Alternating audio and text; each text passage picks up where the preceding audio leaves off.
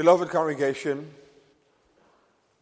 in God's providence, not only is this an hour of reflection, when we reflect upon what has transpired in this morning hour, but in God's providence, we've also arrived at that point in the Beatitudes where the focus now shifts from the internal disposition of the Christian, resulting in hungering and thirsting after righteousness, to how that manifests itself in the life of the believer. Because that is one of the purposes of reflecting on what has transpired has inspired in this morning hour. Not only reflecting on what happened for our further benefit of that blessed sacrament, but also in order that our reflection on the mercy of God would produce the fruits of mercy also in our lives. And so therefore, with God's help, we're going to consider the fifth beatitude. We find it in Matthew 5, verse 7. And there we read God's word in our text. Blessed are the merciful, for they shall obtain mercy. And so the theme, of course, is very simple and straightforward. The merciful pronounced blessed. Remember that word blessed that Christ is using here means supremely happy are they of whom all of these things are true. First of all, we're going to consider the identity of the merciful. What does Christ mean here when he says, blessed are the merciful? And then, what is the blessedness of the merciful? Well, the text tells us, they shall obtain mercy. They will experience the favor of God within their very own soul. So the identity of the merciful and the blessedness of the merciful.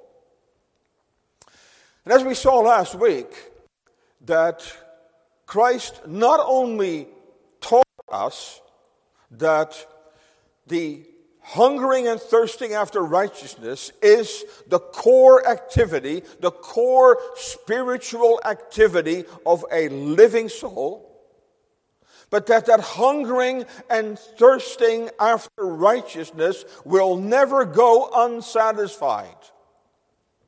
Because the Spirit who works that spiritual hunger and thirst, the Spirit who creates that inner disposition of being poor in spirit, mourning and meekness, resulting in a hungering and thirsting after that righteousness of which we spoke also in this morning. That same Spirit will lead us to the one in whom that yearning and desire is filled, namely the Lord Jesus Christ. Because ultimately, it all focuses on Him. It all revolves around Him. Because that is the great work of the Holy Spirit. The great work of the Holy Spirit is to glorify Christ in the hearts and life of His people.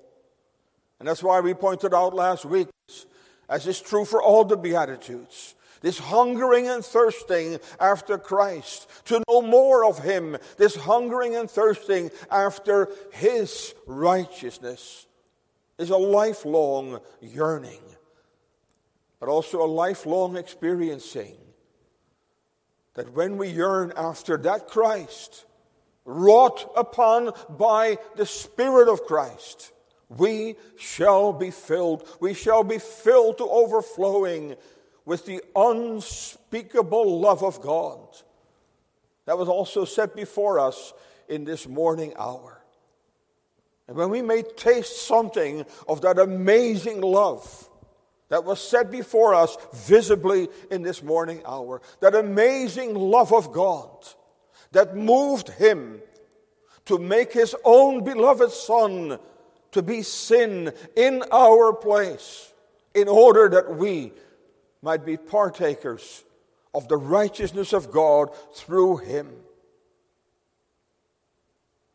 Well, then we'll hopefully, in some measure, we will know what the apostle means when we experience a peace that passes all understanding, because we will be filled to overflowing. But see, that literally flows now into the next section of the Beatitudes. It flows into those three Beatitudes in which Christ describes how the citizens of God's kingdom will conduct themselves. As I've already pointed out to you, Christ is teaching us that when there is that inner disposition that will manifest itself in three fundamental ways. And so if you ask me, what does it mean to be a Christian? What does it mean to live a Christ-like life? What are the most important marks of the Christian life? Then Christ tells us what they are. He is saying, the citizens of my kingdom, those who are filled to overflowing with my righteousness, they will be merciful, they will be pure in heart. That means the purity of life, their godliness comes from within.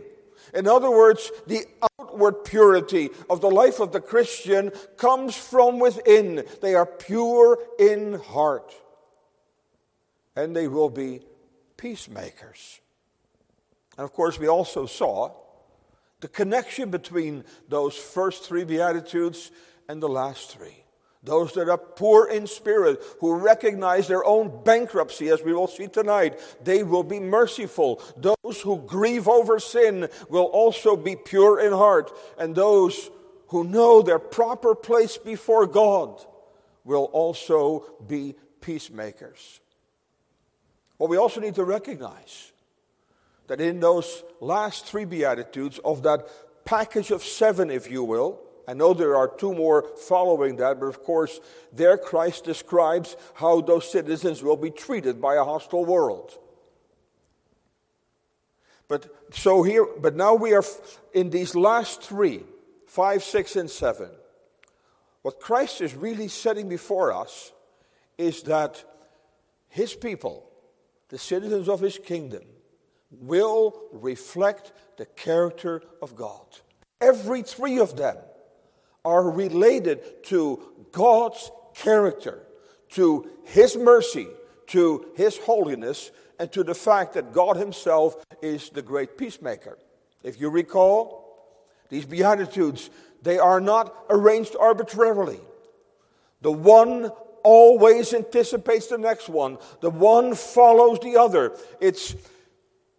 Watson uses the example of a stairway. He said, it's like a stairway. Step by step we go higher and higher until we arrive at the 7th one, where Christ then says, those who manifest all of these marks, they shall be called the children of God. And the word he uses there is, they shall reflect the character of God. Because after all, to be a child of God means that God is your heavenly Father. And just like our children, in some measure, reflect who we are, reflect our character, reflect our appearance, so it is true with God's children. They will, in some measure, reflect the character of their heavenly Father. And so it's remarkable that Christ identifies as the very first of these marks, of these God-like characters, he mentions here mercy. So obviously, that means that mercy is the foundational fruit of faith. That mercy is an attribute that is very, very near to the heart of God. That's why Watson calls mercy the darling attribute of God. And as you know, when you read Exodus 34, that remarkable passage, verse 6 and 7, where God reveals himself to Moses, where he unveils his glory to Moses, when he allows Moses, as it were, to look into his heart, God describes himself by way of various attributes. And is it not remarkable that the very first thing that God says about himself is that he is merciful? The Lord God, he said to Moses, merciful and gracious. That's why Watson calls it the darling attribute of God, an attribute that is nearest to the heart of God. You know what Christ is saying? That when we experience that mercy, when we become the recipients of that mercy, that will manifest itself in our lives. So Christ is saying, those that experience the mercy of God, the overflowing goodness of God revealed in Christ, set before us this morning, when we experience that mercy, we will be merciful ourselves. Christ is saying it is impossible to be a partaker of the mercy of God. It is impossible to be filled to overflowing with the mercy of God and not to be merciful as a reflection of that. And so the point is very, very clear. If that disposition is lacking, that disposition of being merciful, that disposition of being compassionate, then we are lacking a very foundational mark of the grace of God. That's why Christ's rebuke of the Pharisees was so very serious. Listen to what he says in one of those woes that we find in Matthew 23. Woe unto you, scribes and Pharisees, hypocrites! For ye pay tithe and mint and anise and cumin. Listen now, and have omitted the weightier matters of the law, judgment, mercy, and faith. These ought you to have done, and not to leave the other undone. And of course, Christ powerfully illustrated that in the parable of the Good Samaritan, where these men, the Pharisee and the scribe, whom the people regarded so highly, they missed this foundational mark. So when they saw the wounded, smitten man on the side of the road, rather than showing mercy and compassion to that man, they passed him by. And thereby demonstrated that in spite of how they presented themselves, in spite of their religious veneer, that a very foundational mark of the grace of God was lacking in their life. And so someone might ask, so Pastor, what is the difference now between mercy and grace?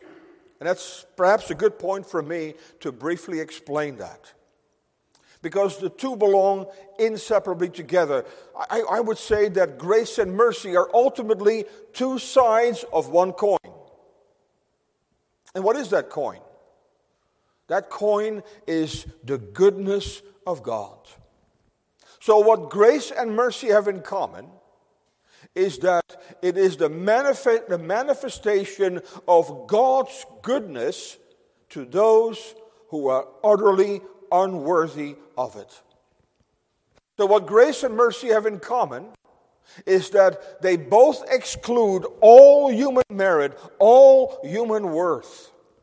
So whenever we read about the grace of God, whenever we read about the mercy of God, we must always remember that it is the demonstration of God's goodness towards sinners who are utterly unworthy of such a favor. And yet there is a very important theological distinction between the two. So when we talk about the grace of God, we're talking about God's goodness to guilty sinners. So the focus is on our sinnership, the very nature of our sinnership. And so when God is gracious to guilty sinners, that means that he graciously pardons them. thereby bestowing on them the very opposite of what they deserve.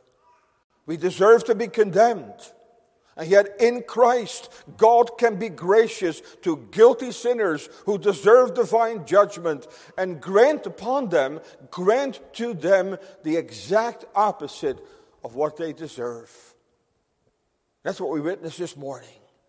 Oh, I would remind you again, dear believer, your being seated at that table was a display of the grace of God.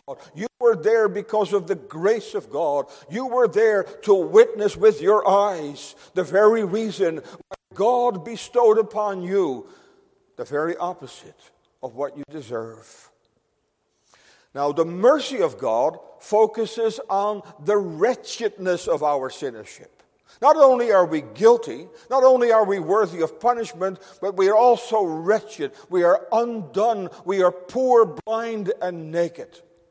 Oh, what a wretched thing it is to be a sinner. And the mercy of God is especially focused on that. But as you can see, the two belong inseparably together. So when we speak of the mercy of God, we must think at the same time of the grace of God. And when we speak of the grace of God, we can think of the mercy of God. And you can see that the grace and mercy of God, the two sides of one coin, that they communicate to us everything that God does for guilty and wretched sinners for Christ's sake. That's why, again in Exodus 34, God mentions them together. He says, the Lord God, merciful and gracious. Those two belong together. Psalm 103 verse 8, the psalmist quotes that passage. The Lord is merciful and gracious and plenteous in mercy. And so the focus here is on mercy. The focus here is on God's goodness, manifested especially towards us in our wretched state, in our wretched condition as fallen sons and daughters of Adam. And then we know, of course, that Christ himself is the ultimate expression of that divine goodness. We could actually say that Christ is God's mercy in the flesh. Christ is God's grace in the flesh. Christ is the incarnation of the goodness of God, of the grace and of the mercy of God. In him, God fully communicates to us who he is. In him, we see the embodiment of the mercy and of the grace of God. Oh, in Christ, we see the affirmation of what Micah exclaimed in holy amazement in Micah 7 verse 18.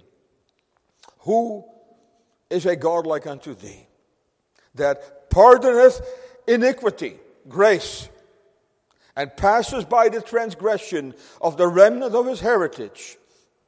He retaineth not his anger forever, for he delighteth in mercy. He delights in mercy. That's why I said Christ is setting before us here the character of God. What a beautiful description of God's character. That's why, because this is at the very core of his being. That's why he gave his only begotten Son in the fullness of time. That's why he has eternally purposed to save sinners. Because this is who he is. And this finds its full expression in the Lord Jesus Christ. Then we think again of the words of John 14, where Jesus says, if you have seen me, you have seen the Father. And so therefore, being merciful is the manifestation of a true Christian character. Or we could say it is the manifestation of God's character. That means that being merciful, being compassionate towards those who are equally wretched, equally undone all around us, is a reflection of the very character of God.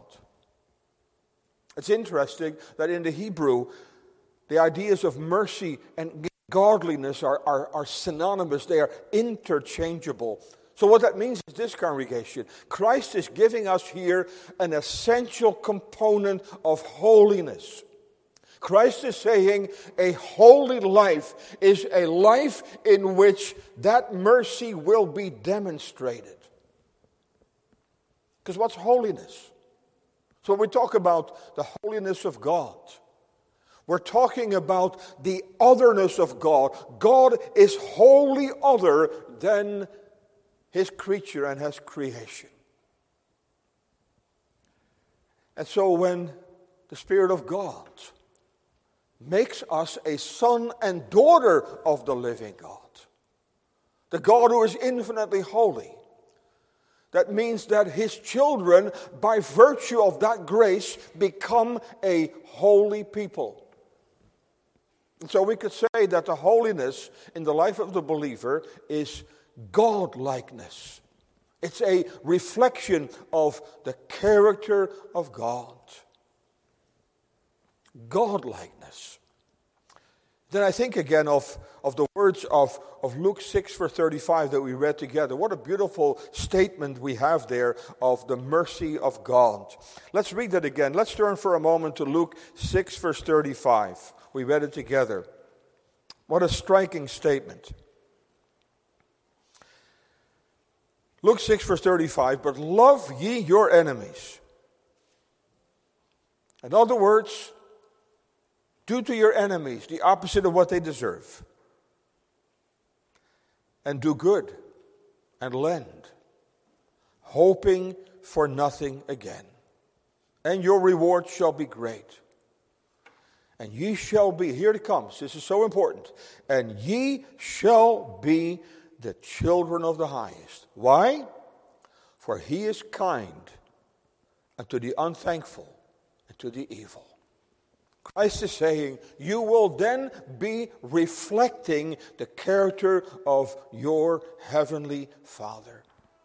And that's why this being merciful, just like the other Beatitudes, is never a natural disposition. Now, there are some people who have a very kind and gracious character. Some have that much more than others do. But we're not talking about a natural character trait. We're talking here about a fruit of the Spirit. We're talking about a disposition that will never be found in the heart and life of a natural man. This is a fruit of the Spirit. This is a manifestation that we truly belong to Christ. This is a manifestation that we ourselves have been the recipients of the mercy of God. And because He has been merciful to us, we are therefore have then a disposition of being merciful towards others. Turn with me to 1 John 3 verse 17, where this is highlighted in a negative way. We'll read the text and then we will turn it into a positive statement. 1 John 3 verse 17. There we read this. But whoso hath this world's good, and seeth his brother have need, and shutteth up his bowels of compassion from him, how dwelleth the love of God in him? So there you have it. When you see the need of your perishing neighbor, when you are aware of his spiritual and physical needs, of his wretchedness, and you turn from him, how can you then say that the love of God dwells in you? So we can turn this around and make it a positive statement. But whoso hath this world's good, and seeth his brother have need, and opens up his bowels of compassion to him, in him or her dwells the love of God. That's why James writes in James 3 verse 17, but the wisdom that is from above is full of mercy and good fruits, without partiality and without hypocrisy. Colossians 3 verse 12, put on therefore, as the elect of God, holy and beloved, bowels of mercies, kindness, humbleness of mind, meekness, and long suffering. And so the merciful is a person who has learned to see his own wretched condition, who has learned to understand how destitute he is himself. And because he has seen who he is, because we now understand experientially our own spiritual need, our own spiritual condition, that will make us compassionate towards our fellow men. And we will recognize that they have the same need as we do.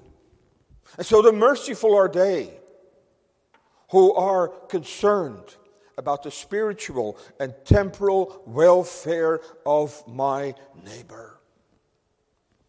So the merciful are they who put their neighbor ahead of themselves. The merciful are other-centered people.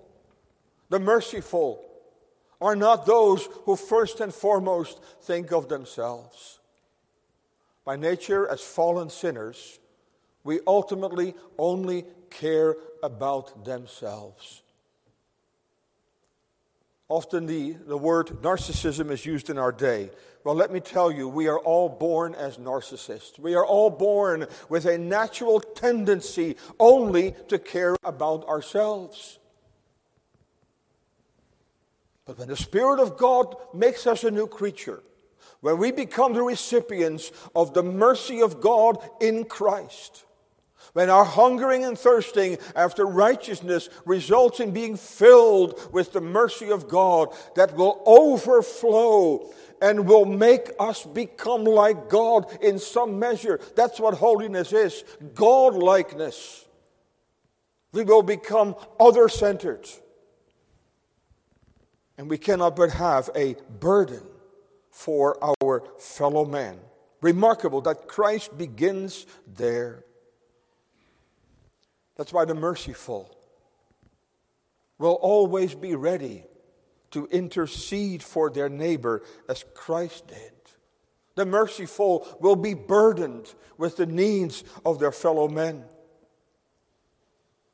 The merciful will reflect Christ's own character so beautifully, as I already pointed out this morning, so beautifully set forth on the cross. A few weeks ago, we considered those sayings on the cross. And we see the mercy of Christ coming from his very lips. In those dire circumstances, having been nailed to the cross, Father, forgive them, for they know not what they do. What a beautiful illustration we have there of the mercy of God. And see, the merciful are Christ-like. The merciful reflect his character. And so the merciful will become an interceding people. They will become intercessors for their spouses, intercessors for their family members, intercessors for the people with whom they work, intercessors for all those who are in dire straits. That belongs to the very character of the merciful. That's why in James 5 verse 16 we are exhorted to do precisely that. When James says, pray one for another. The effectual fervent prayer of a righteous man availeth much. But the merciful are not only will be ready to intercede for their neighbor, to bring to God the great need of our perishing fellow man. The merciful will also be ready to forgive their neighbor. In other words, the merciful will always be ready to be merciful to others, to be merciful to those who offend us, to be merciful to those who grieve us. Leviticus 19 verse 18, thou shalt not avenge, nor bear any grudge against the children of thy people, but thou shalt love thy neighbor as thyself. Colossians 3 verse 13, forbearing one another and forgiving one another, if any man have a quarrel against any, even, and here this is the key phrase, even as Christ forgave you, so also do ye. And so, when we are filled with the mercy of God, when we have been reminded again of what God has done for us in Christ, that God has been merciful to a man, a woman, a boy, or a girl like me, then we cannot be merciful towards others. That's the point of the parable in Matthew 18. I hope to preach on that sometime. But let me just briefly say this. Boys and girls, you know that story. Here is a man who owes the king 10,000 talents. And I don't have the time to do the math, but in today's value, that means approximately $9 billion. That's what he owed his king. And the king demanded that payment be made. Pay me what you owe me. Of course, he was in despair because he could not. He said, have patience with me, and I will pay thee. And of course, it was impossible for that man to pay that staggering debt. Christ purposely used an amount that would have communicated that to the people to whom he spoke. Impossible for that debt ever to be canceled. And then it says the king had compassion on him. The king was merciful to him.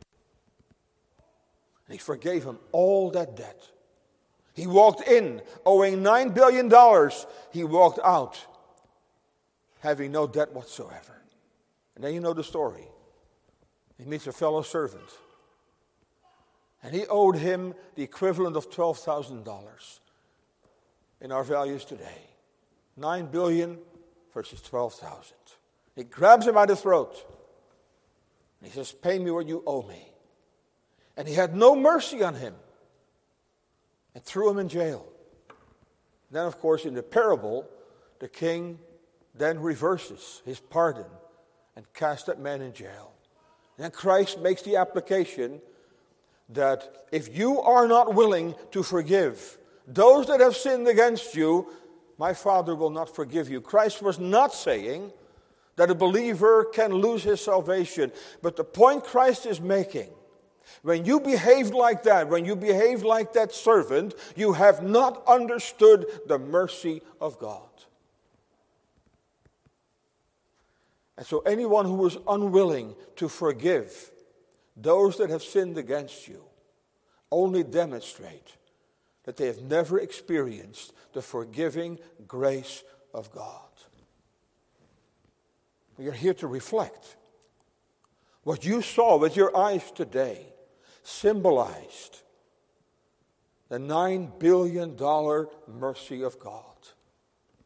The extraordinary mercy of God by which he has canceled your debt fully and completely. And that means when people sin against us, when people offend us, that's only a pittance. It's not even worth talking about compared to what we owe to God.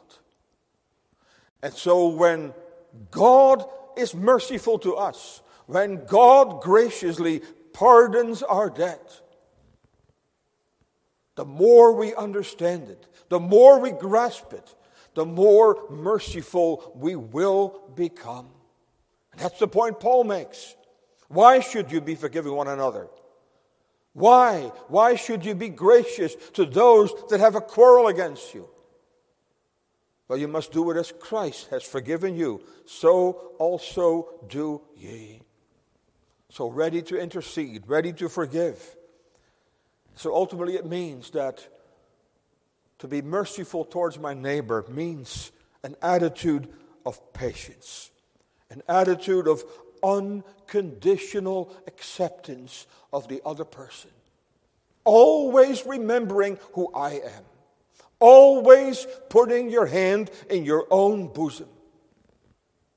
That's why Paul writes in Ephesians 4 verse 2, with all lowliness and meekness, with long suffering, forbearing one another in love. That's what being merciful is. This biblical mercy, this fruit of the Holy Spirit, is an expression of love, an expression of unconditional love. And so this being merciful is therefore a manifestation of who we are. Right? We need to understand that. Christ is not defining that being merciful by a whole list of things you do. No, he is describing it as a disposition of our heart. And when that disposition is there, when that disposition is right, that inner disposition of being merciful because God has been merciful to me, that disposition will translate in merciful acts. But it all begins with that inner disposition of the heart. And then Christ says, for they shall obtain mercy. Now often this is misunderstood. So let me quickly say what Christ is not saying here. He's not saying that by being merciful to others, by showing your love and compassion for your needy and perishing neighbor, that thereby you earn the favor of God, you earn the mercy of God. Because that would contradict, of course, the very nature of God's mercy. That's obviously not what he means. Because we always have to realize, the Bible cannot mean what it cannot mean. Salvation is not by works. But what Christ is simply saying, when we demonstrate that divine character, when we are merciful as our Father in heaven is merciful, we will experience God's favor within our own soul. And so you see, that's one of the fruits that will come out of abiding in Christ, you see. And that's one of the purposes, again, of a reflection sermon. One of the purposes of the Lord's Supper is that Christ wants to encourage you by having nourished you at his table, by having drawn so near to you, by having given you a fresh taste of his mercy. He wants to stir you up to abide in him. Because you see, the more we abide in Christ, the more we are going to behave like Christ. The one results in the other. That's why Jesus said, if you abide in me and I in you, you will bear much fruit. And that includes this fruit. Because Christ identifies this as the foundational fruit of the Christian character, of that God-like character in the life of the believer. And so when we abide in him, when we daily live in fellowship with Christ, when we feed upon his word daily, when we commune with him, the nearer we are to him, the more we interact with him, the more we abide in him, the more we are going to behave like him.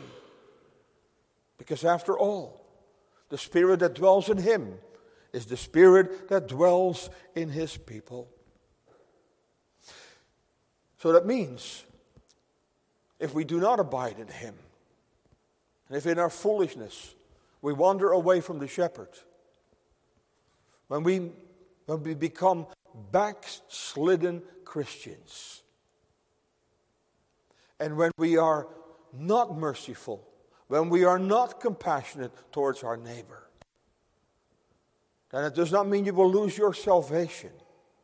But as a Christian, you will then lose the sense of God's favor.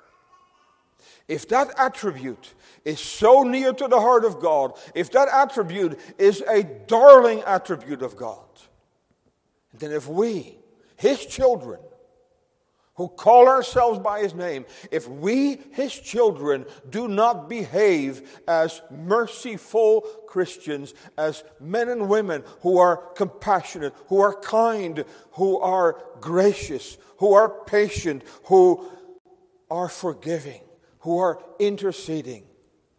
If we do not behave like that, that conduct is very offensive to your Heavenly Father. You will lose a sense of His favor. And Christians, true Christians, will sometimes live in great darkness because of unresolved conflict. Unresolved conflict. And instead of being merciful, instead of being compassionate, feeding that poisonous root of bitterness that will fill your soul and that will make us behave in a way that so contradicts this. And God is jealous of His children. He's jealous of His people. He has chosen you in Christ to become like Christ. And God, as your Heavenly Father, will not tolerate that. And one of the first things will be a withdrawal of a sense of His favor. It means that we will come in great spiritual darkness until we repent. Until we repent of that unmerciful attitude, until we repent of that unforgiving spirit, until we humble ourselves, until we again come ourselves as a wretched and undone sinner at the feet of Christ. When we again realize who we are, remain in ourselves, and once more our only hope is in the mercy of God in Christ. That's why when we abide in Him, when we seek to live close to Him in congregation, I cannot emphasize enough that Christ desires that. He has made full provision for us to walk with Him daily, to live in fellowship with Him. Because the more you abide in Him, the more you will become like Him. Many years ago, there was a Christian medical doctor who worked in the inner regions of Africa among natives. And he worked there for quite a season. And he worked there before missionaries came to preach the gospel. When he left and when a missionary came and began to preach the gospel, began to tell these people about Christ. And at one point he was describing who Christ was. And there was a stirring among the crowd, and some of the people got so excited, and finally someone said, "We know Him. We know Him." And the missionary looked surprised. "You know Him? You know Him?" "Yeah, we know the man that you described. We know a man like that. He was here. He worked among us." And then he understood that the conduct of that Christian doctor had been so Christ-like among them that when the missionary described Christ, they thought he was describing that man. Congregation, am I that Christ-like? Are you that Christ-like? That others will recognize something of the Savior in us. And so what this does not mean that we merit God's favor. But what Christ is saying, you cannot expect to experience God's favor in your soul. You cannot expect the light of His countenance to shine upon you if you act contrary to who you ought to be, when you do not behave yourself as one of His children. Because be ye merciful, as your Father in heaven is merciful. Listen to God's word. Listen to Psalm 18, verse 25, which no doubt Christ was referring to. All of these Beatitudes are rooted in the Old Testament. With the merciful, thou wilt show thyself merciful. Psalm 18, verse 25. Proverbs 11, verse 17. The merciful man doeth good to his own soul, but he that is cruel troubleth his own flesh. So, again, you see the extraordinary wisdom of how Christ puts this together. But However, let me be very, very clear. If we consistently are not merciful, if we consistently are not compassionate, then we have to ask ourselves, can I really claim to be a Christian? Because the difference between a Christian and an ungodly person is they both sin. But the ungodly habitually sin. They habitually are inclined towards sin. The Christian occasionally sins through weakness.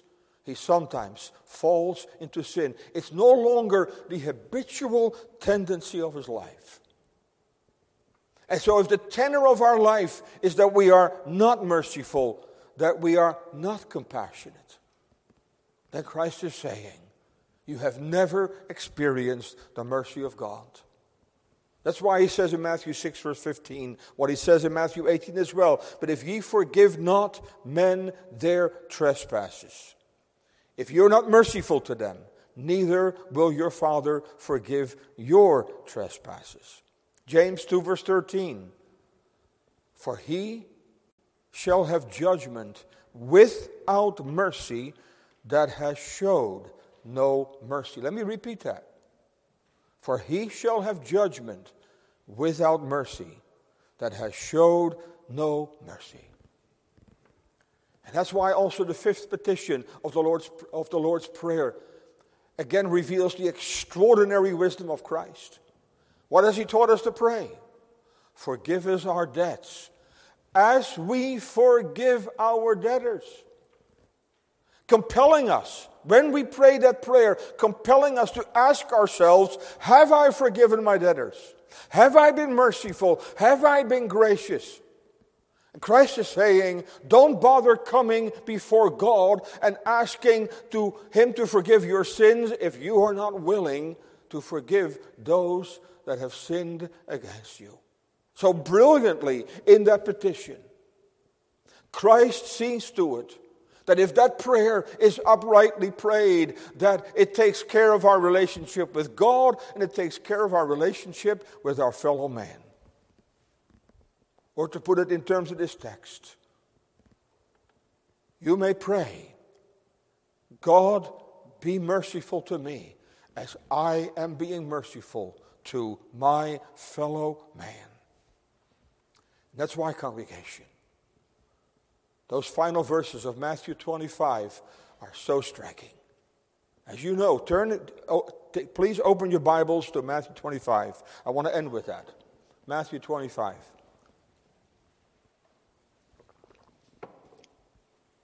Beginning at verse 31. And so in those verses 31 through the end of the chapter, Christ literally gives us a preview of the day of judgment. And then we read in verse 34, after he divides the sheep and the goats, in verse 33. Then shall the king say unto them on his right hand, come ye blessed of my Father, inherit the kingdom prepared for you from the foundation of the world. For I was a-hungered, and you gave me meat. I was thirsty, and you gave me drink. I was a stranger, and you took me in. Naked, and you clothed me. I was sick, and you visited me. I was in prison, and you came unto me. That's the description of a merciful person, congregation. That's the kind of person Christ is talking about. And then shall the righteous answer him, saying, Lord, when saw we thee a-hungered, and fed thee, and thirsty, and gave thee drink? When saw we thee a stranger, and took thee in, or naked, and clothed thee? When saw we thee sick, or in prison, and came unto thee? And the king shall answer and say unto them, verily I say unto you, inasmuch as you have done it unto one of the least of these my brethren, you have done unto me. Then he talks to those on his left side, the goats. Depart from me, ye cursed, into everlasting fire, prepared for the devil and his angels. And again he goes through the same list. And they will say to him, when did we see thee? And then he will answer them, verse 45. Verily I say unto you, inasmuch as they did it not to the one of the least of these, you did it not to me. And these shall go away into everlasting punishment, but the righteous into life eternal. And so in the day of judgment, the separation will be between the merciful and those who were not merciful. Between those who reflected the character of God and those who did not reflect the character of God. Because to be merciful is to be God-like. That's why Jesus, and we read it together, that's why he says, be ye. In light of what I have demonstrated to you this morning, in light of my love for you, in light of my mercy towards you, be ye therefore merciful, as your Father also is merciful. And in Micah 6 verse 8 we read, and with that I will end, he has showed thee, O man, what is good. And what does the Lord require of thee? But to do justly, and to love mercy, and to walk humbly with thy God. Amen. Let's pray.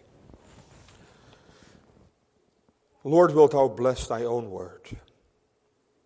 Thy word which speaks to us with such astonishing clarity, with unmistakable clarity. Lord, may we take it to heart. And we pray that those of us who profess the name of Christ, that by grace we would begin to live like Christ. That our life would demonstrate that we are abiding in Christ. That we ourselves have experienced the astonishing mercy of God in Christ. And that would manifest itself in how we interact with our fellow men. And so that we might be merciful indeed and reflect thy character and experience thy favor in our soul. And should there be any among us who are guilty of not being merciful, oh, that we would repent of it and seek thy divine pardon. And that we would also in the week that goes before us would reflect on the fact what thou hast forgiven us, that would make us willing to forgive the very, very small debt that others owe to us. Go with us this coming week. Bless us in the labor of our hands. Be with those who will be traveling. Gather with us again this coming Lord's Day. And hear us for Christ's sake alone. Amen.